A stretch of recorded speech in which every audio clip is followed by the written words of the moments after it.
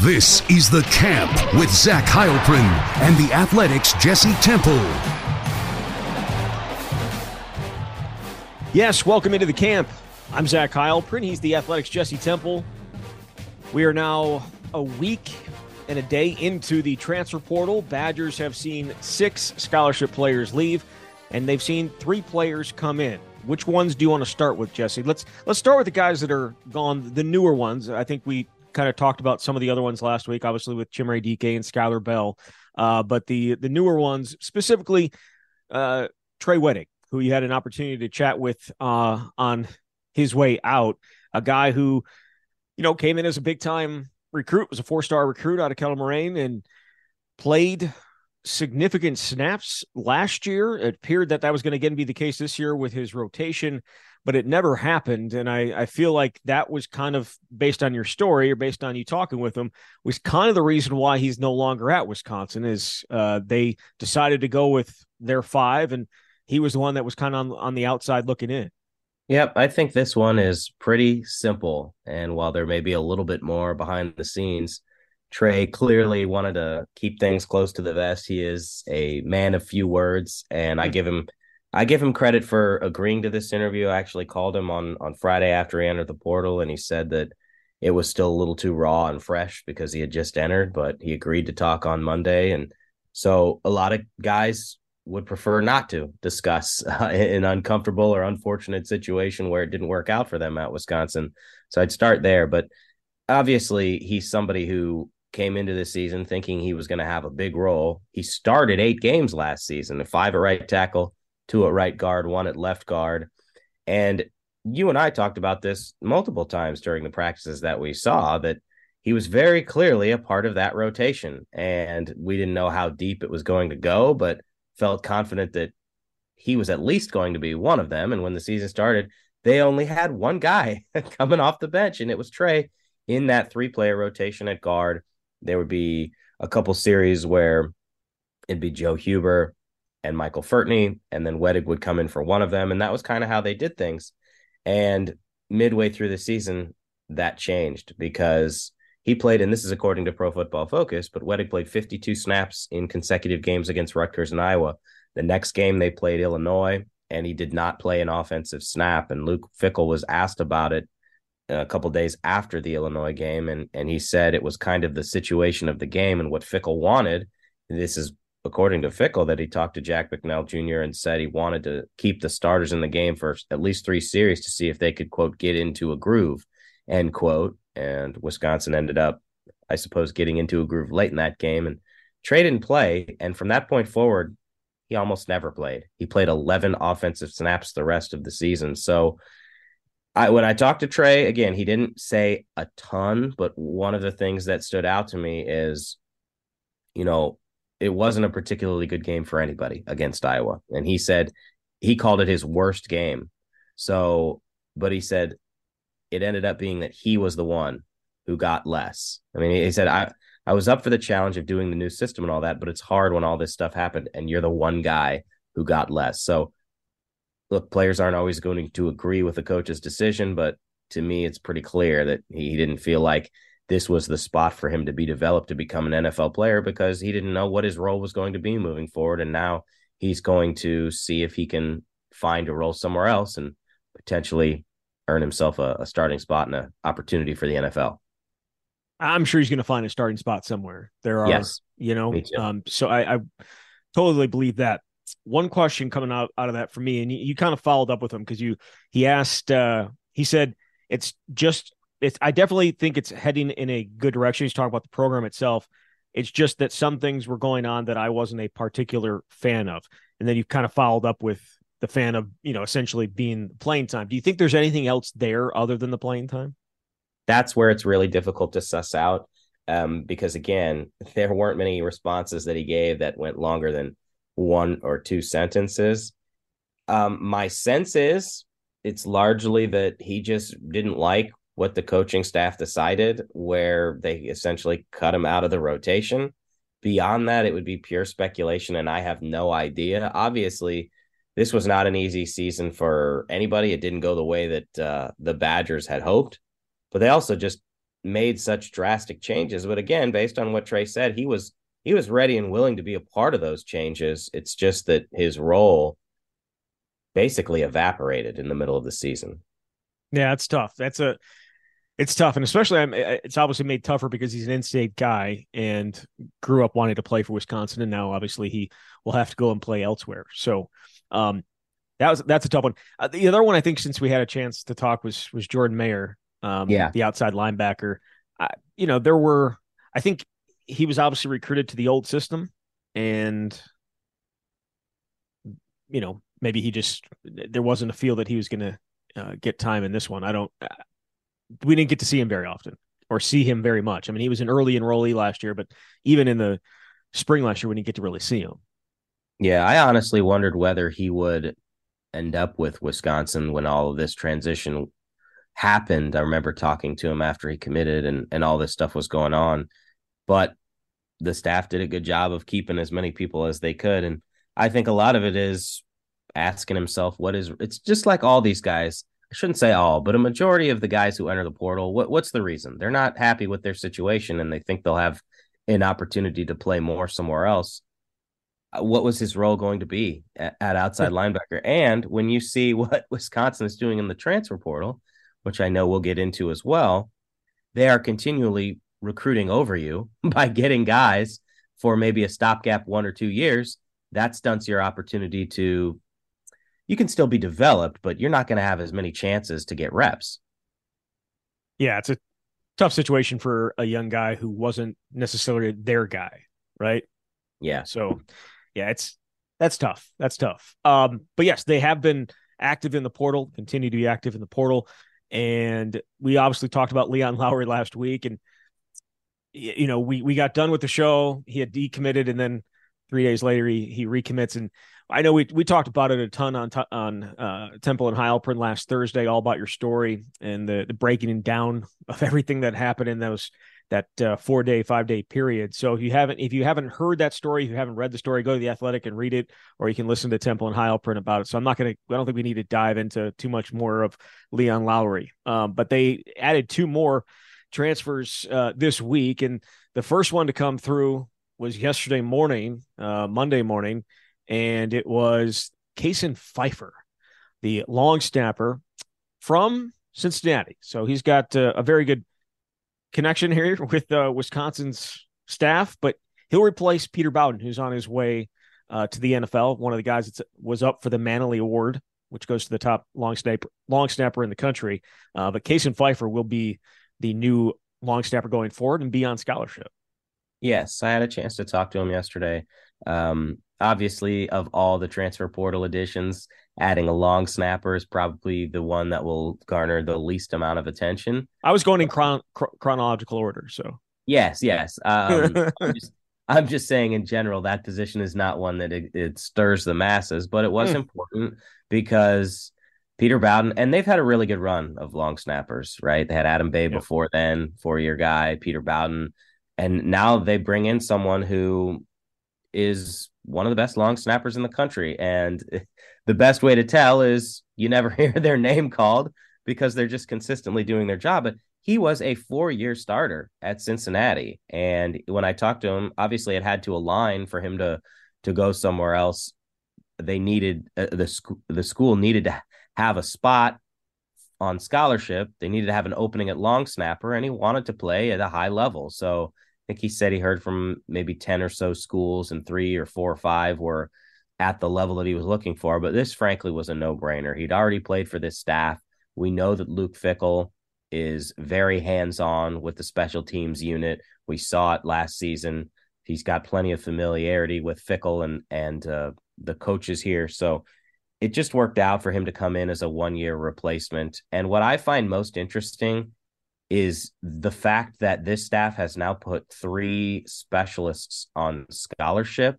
Again, if they were going to get Pfeiffer, he had to be a scholarship guy. He was on scholarship for them when he was at Cincinnati. But you've got Atticus Bertrams, the punter, Nathaniel Vakos, the kicker, and now Kason Pfeiffer, the long snapper, all on scholarship. It shows you how much they value that phase, which can sometimes be forgotten, not necessarily by a staff, but people talk about all three phases of the game. Usually you're only paying attention to offense and defense. So that's 3 scholarships to the specialists, and that certainly cuts down on where you can go elsewhere. You got 82 available for offense and defense. Yeah, I mean, it makes sense. They've had Adam Bay was on scholarship too, right? So they've had essentially a scholarship long snapper for the last 8 seasons. I don't know the specific number of years. At least the last 8 seasons, or at least the last 7, because Bowden was on scholarship too. So, I mean, it's an important spot, and as you mentioned, the only reason you ever hear the name is if they screw up. So, he hasn't. That's why a lot of people don't know Peter Bowden. He rarely screwed up. He's one of the better ones in the country, and they believe that Kason Pfeiffer will be as well. The other addition that Wisconsin made came from the FCS, and that was linebacker John Pius. He's out of William and Mary, had a very good 2023, had a really good last 2 years at William and Mary. But last year, this past season, he had 53 tackles, 9.5 sacks, 16 tackles for loss, 9 quarterback hurries, and he was an FCS All-American. They obviously added a D3 All-American last year in Nazir Forkarine, but moving up, to the next level, FCS higher than Division III, and John Pius is certainly a nice add for them on the edge. Yeah, I think most people, I think we've talked about this before, but there's a level of cautious optimism or skepticism about any transfer who put up big numbers and is coming to Wisconsin based on what happened last season. Even just because of Tanner Mordecai or what? Well, I think Darian Varner is one that comes to mind. He was a first team All-American Athletic Conference performer. He put up these crazy numbers at Temple and was part of a rotation, but you rarely heard from him during the season. Yeah.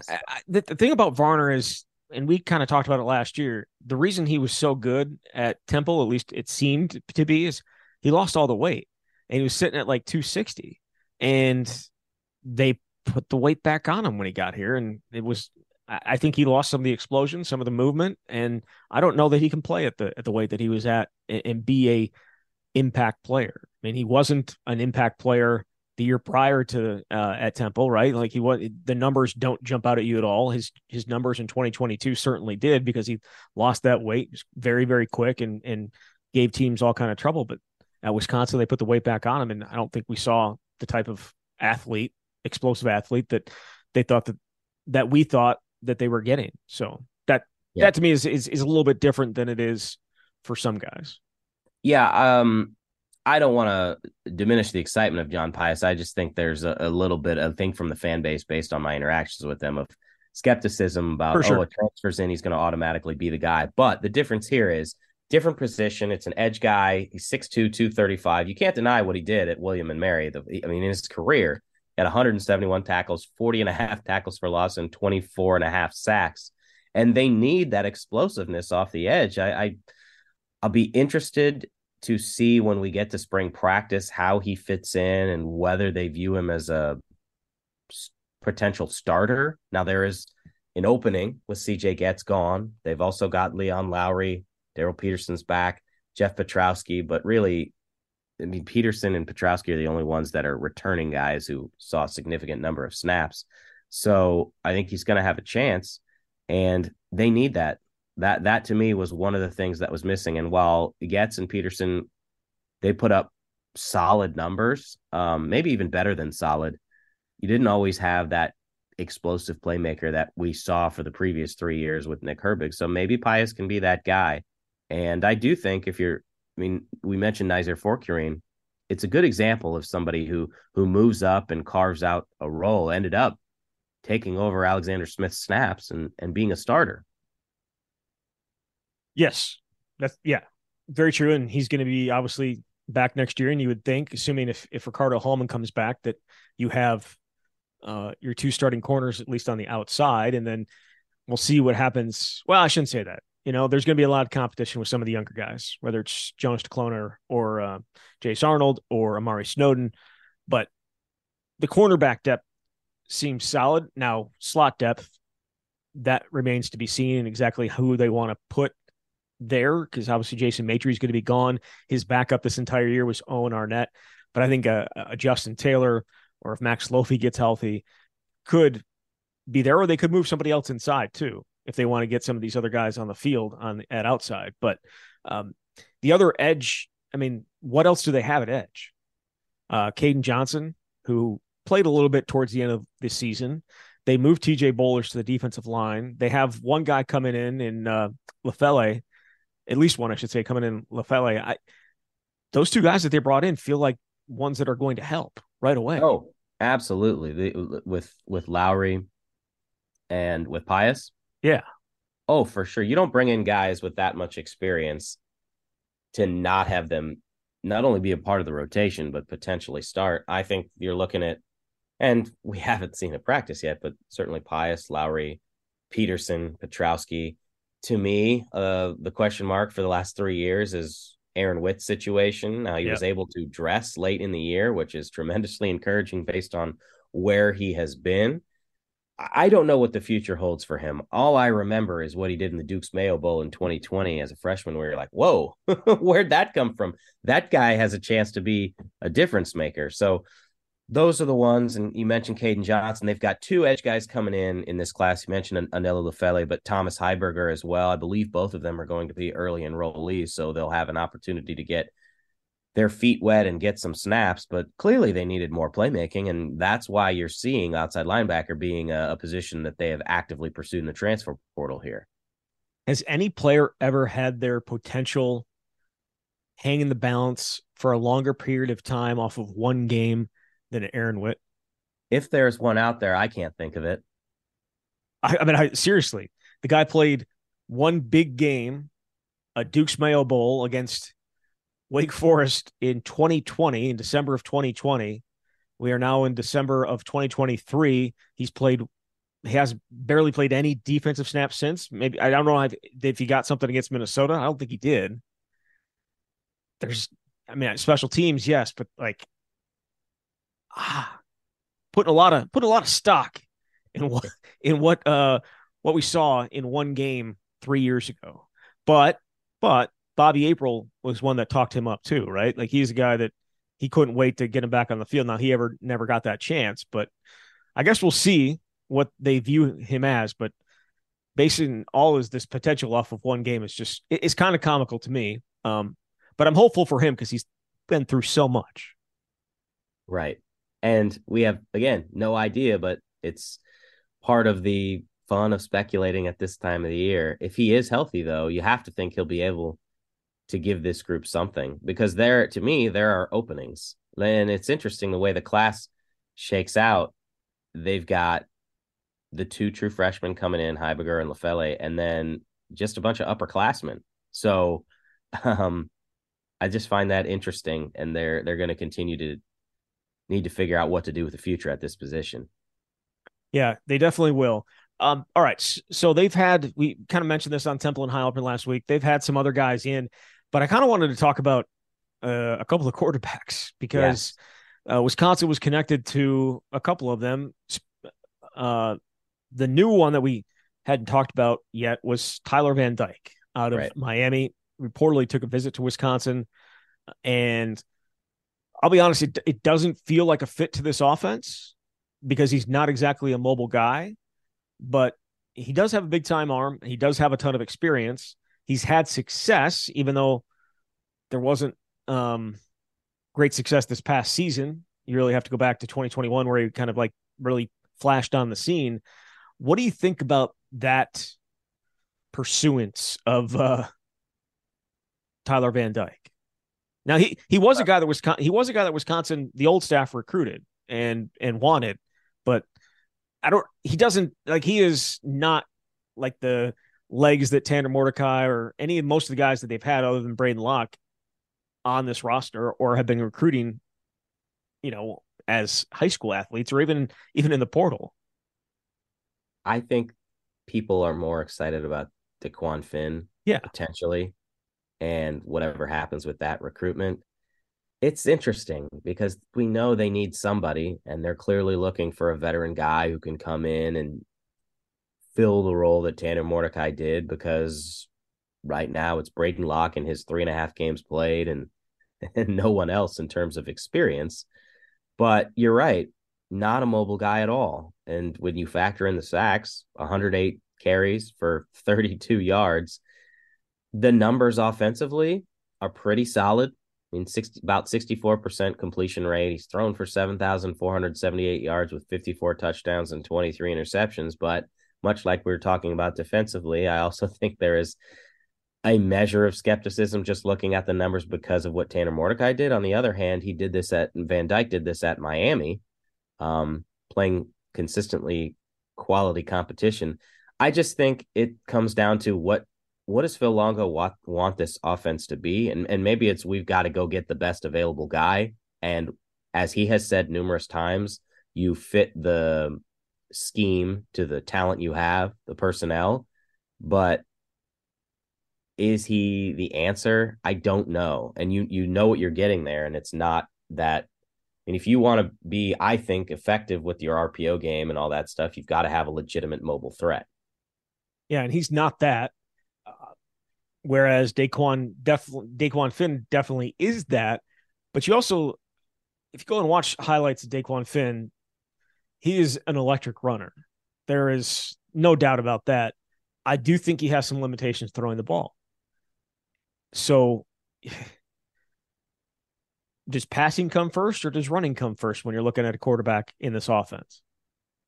To me, it's passing. I mean, I'll just always think of Tanner McAvoy, a tremendous athlete, a great runner, but was not a good passer. And that's putting it mildly. You've got to have somebody who can effectively run the game plan and move the ball down the field. In a perfect world, you'd love to have both, but I think that's part of what this staff is trying to weigh. And it's hard not to think about the comment that Matt Rule made, Nebraska's coach, about how much he felt like it's going to cost to get a high-level quarterback. And he mentioned that it would start at $1 million, $1.5 million, maybe even $2 million, because we don't know what kinds of conversations are being had since no one is obligated to tell us. Like what is it going to take to land that kind of quarterback? That's also got to be factored in here. Well, they apparently are going after two guys that are going to cost them millions of dollars, right? Right. Yeah, Kyle McCord, who is visiting there, and then also Raiola, the quarterback, essentially the legacy, the son of their former center Dominic Raiola, and I believe the nephew of former Wisconsin center Donovan Raiola. They are apparently right in the mix for him too, and I guarantee you he's not going there for free. So. Yeah. Going back to Daquan, because obviously those two guys are the ones we were just talking about, Raiola and Kyle McCord are not going to be coming to Wisconsin. But you go back and look at it. Tanner McAvoy is obviously the running thread of that, but I think we need to at least give Daquan a little bit more credit. I didn't give him a ton of credit. He's a better passer, certainly a much better passer than Tanner McAvoy, right? Like you go and look at what he did at Toledo. I mean, he completed 63% of his passes this year, 2,600 yards, 22 touchdowns, 9 interceptions.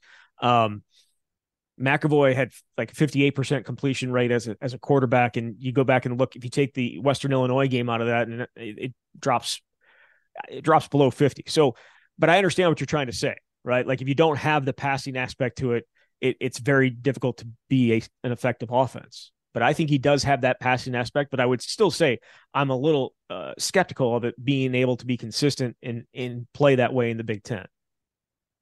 Right. And it's not fair. And I'm not trying to compare Finn to McAvoy. It's just that when you think about in the history of Wisconsin quarterbacks, the mobile guys, there haven't been a ton. And he comes to mind only because they went with him because of his mobility and the passing ability wasn't there. I agree with you wholeheartedly. Finn's a much better passer and generally been able to take care of the ball. I mean, he had a year in 2021 where he threw 18 touchdowns and only 2 interceptions. So, and he's the MAC player of the year. If they can get him, I think it would be tremendous for this offense and create a lot of excitement for what's possible. What I think is, it's not really a dilemma because you need a quarterback now and Miles Burkett's left and you don't want to go into a season where you don't have hardly any experience. But how do you develop the future at that position? And you could say this about every position at Wisconsin and every school in the transfer portal era. when you're consistently recruiting over guys and bringing in someone who's essentially a stopgap, you want to win now and you also want to develop your players. And I think sometimes those can be kind of butt heads against each other. If I'm Phil Longo, I'm taking Daquan Finn, and I still have Braden Locke there. Braden Locke essentially a much less accomplished Tyler Van Dyke. Like, I don't know, you know what I mean? Shorter Van Dyke, but he's the passer. And he doesn't necessarily have the running skills, but he's got the arm, and I think you continue to roll with that. And you you bring in Daquan Finn and hope that, not even hope, but expect him to succeed both in throwing and running the ball. We saw what Tanner Mordecai did, or Tanner Mordecai did this year, over 350 yards of running. I mean, Daquan Finn had 563. He is a much better, I think he's a much better runner than Tanner Mordecai. I don't know that he's the same passer as Tanner, but he would be a good ad, and would be a guy that would certainly provide some excitement and maybe I don't know. Would there be a competition in your mind? Like, if you're Daquan Finn, are you coming here? And this goes back to the idea of guaranteeing starting positions, which I don't think Wisconsin's doing for the most part, though it certainly felt like they did that with Tanner Mordecai for obvious reasons. But is this a competition, or is this his job if he comes in? My initial inclination is that it would be his job. On the other hand, if you get to spring ball and he's struggling, that opens the door for Braden Locke. But he's got the experience. He's put it all on film. I don't think they go and pursue him and potentially get him without having those kinds of conversations and saying this is going to be your team. Yeah, I would agree. So is there anything else you wanted to touch on in the transfer portal? Some of the, I mean, obviously Tyrell Henry was here, the wide receiver from Michigan State. He's got another visit set up. Anything else that you want to touch on in the portal at all? I think we've covered it for now. As we've seen, this is just a constantly evolving situation where they're bringing in a bunch of guys and we're nowhere near done. Yeah, they are not. However, they also apparently are not done in the 2024 recruiting class either. Wisconsin recently hosted defensive lineman Ernest Wilner Jr. from Maryland. He's I think he's either the first or second ranked player in the state of Maryland to go along with Gideon Atuka, who's certainly up there as well in the state. They have gotten a crystal ball. A lot of people projecting that he's going to end up at Wisconsin. He would end up being their highest rated recruit in this class, and a guy that would be among I think I went back and looked, like top 5 all time among defensive linemen commits. How big would this be for Wisconsin? Well, it would be a massive recruiting win when you consider his offer list: Ohio State, Penn State, Alabama. You can go on down the list. And really what it seems like now is between Wisconsin and Maryland, because he's got an official schedule for Maryland, was supposed to visit Ohio State. Looks like that's not happening. So not a done deal yet, obviously, but we saw this past season what Wisconsin had on its defensive line, and you need playmakers up there clearly. So if they got this, it would, to me, be, I mean, they've got a lot of great players in the class, but this would be one of the biggest, maybe the biggest recruiting wins given what they need on the D line. And of course, by Gideon Atuka, I meant Dylan Jones from Maryland. Dylan Jones, the running back, one of the top 5 players in the state of Maryland. Ernest Wilner, I think the composite has him number 2 in the state, but Top 24/7 has him or 24/7 has him as the number 1 player in the state of Maryland. Either way, that would be just a huge capper to a pretty darn good class, and a class that would probably end up in the top 25, wouldn't it? If this, I would think finish so. that there. Atuka is also from Maryland, but obviously not as highly rated. But yeah, right. I mean, if you look at where the 24/7 Sports composite rates these guys, I think they've got, like, I'll have to go back and look now, but 7 4-star composite players. I think it's 6 right now, but it would be 7.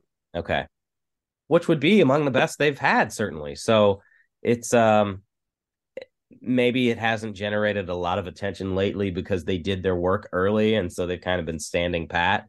I know they had 21, now they're down to 20, but it's shaping up to be a class with a lot of potential.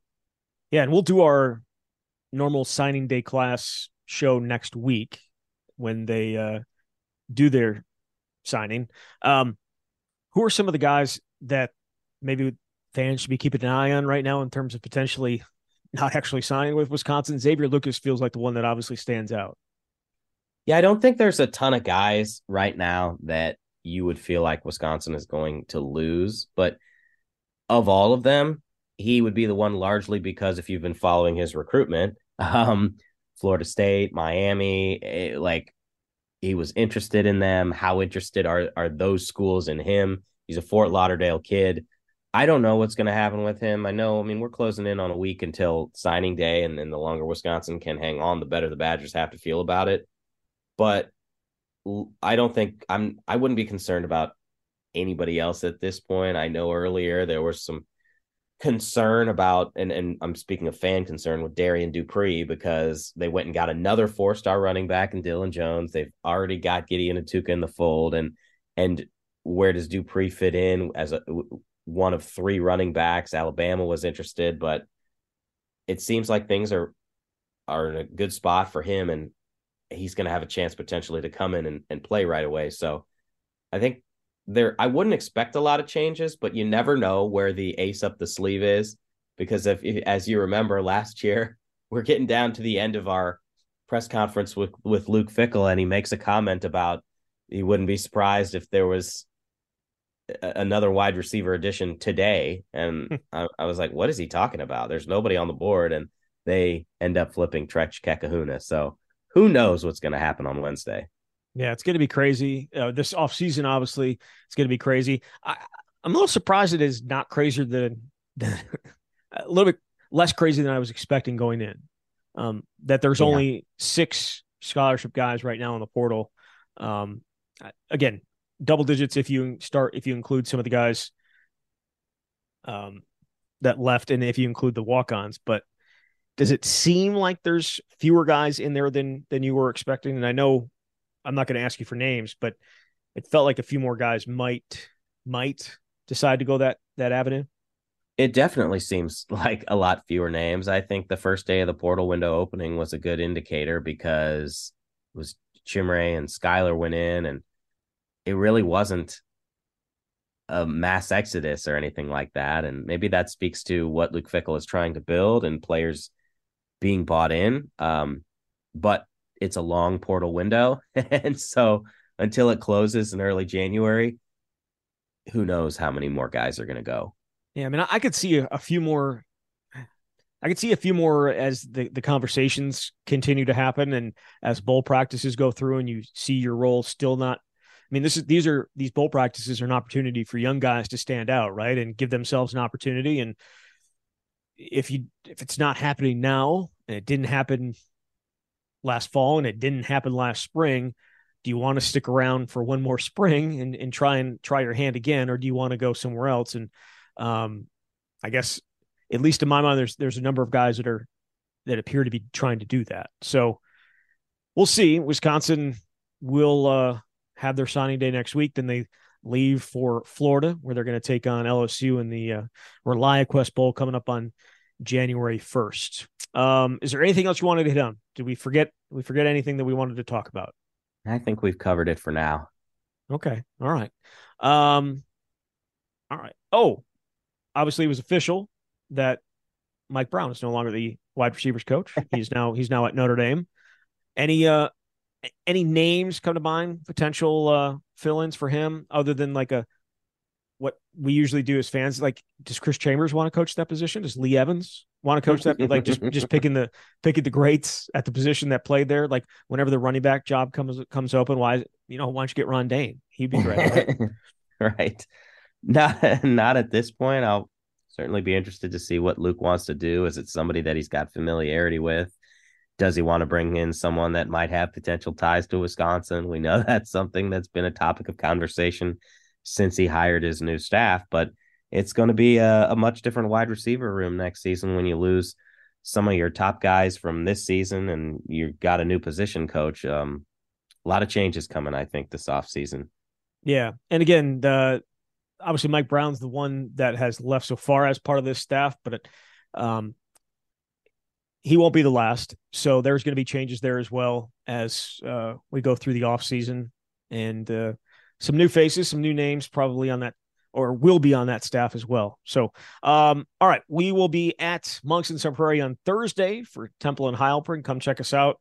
Come say hi, get some drinks, get some food, watch some basketball. Oh, actually, come watch the volleyball game. Jesse, I mean, I know it's a football podcast, but volleyball team in the Final Four again. I believe it's the 5th time in 6 years, taking on Texas on Thursday night. Should be actually. I watched the game there last Thursday at Monks. Stayed around, watched the game, and it got pretty loud in there, pretty raucous in there when Wisconsin was finishing off Penn State. So come check it out. And also, I know you're going to be. You're writing a volleyball story this week, right? I am, yeah. It's going to be a story on Sarah Franklin, a.k.a. Frank the Tank, nickname we've heard before at Wisconsin. An incredible player with a really interesting story. So that'll be up on The Athletic on Wednesday. Yeah, can't wait for that. All right, Jesse, thank you very much. Thanks, Zach. All right, there he is, Jesse Temple from The Athletic. You've been listening to The Camp.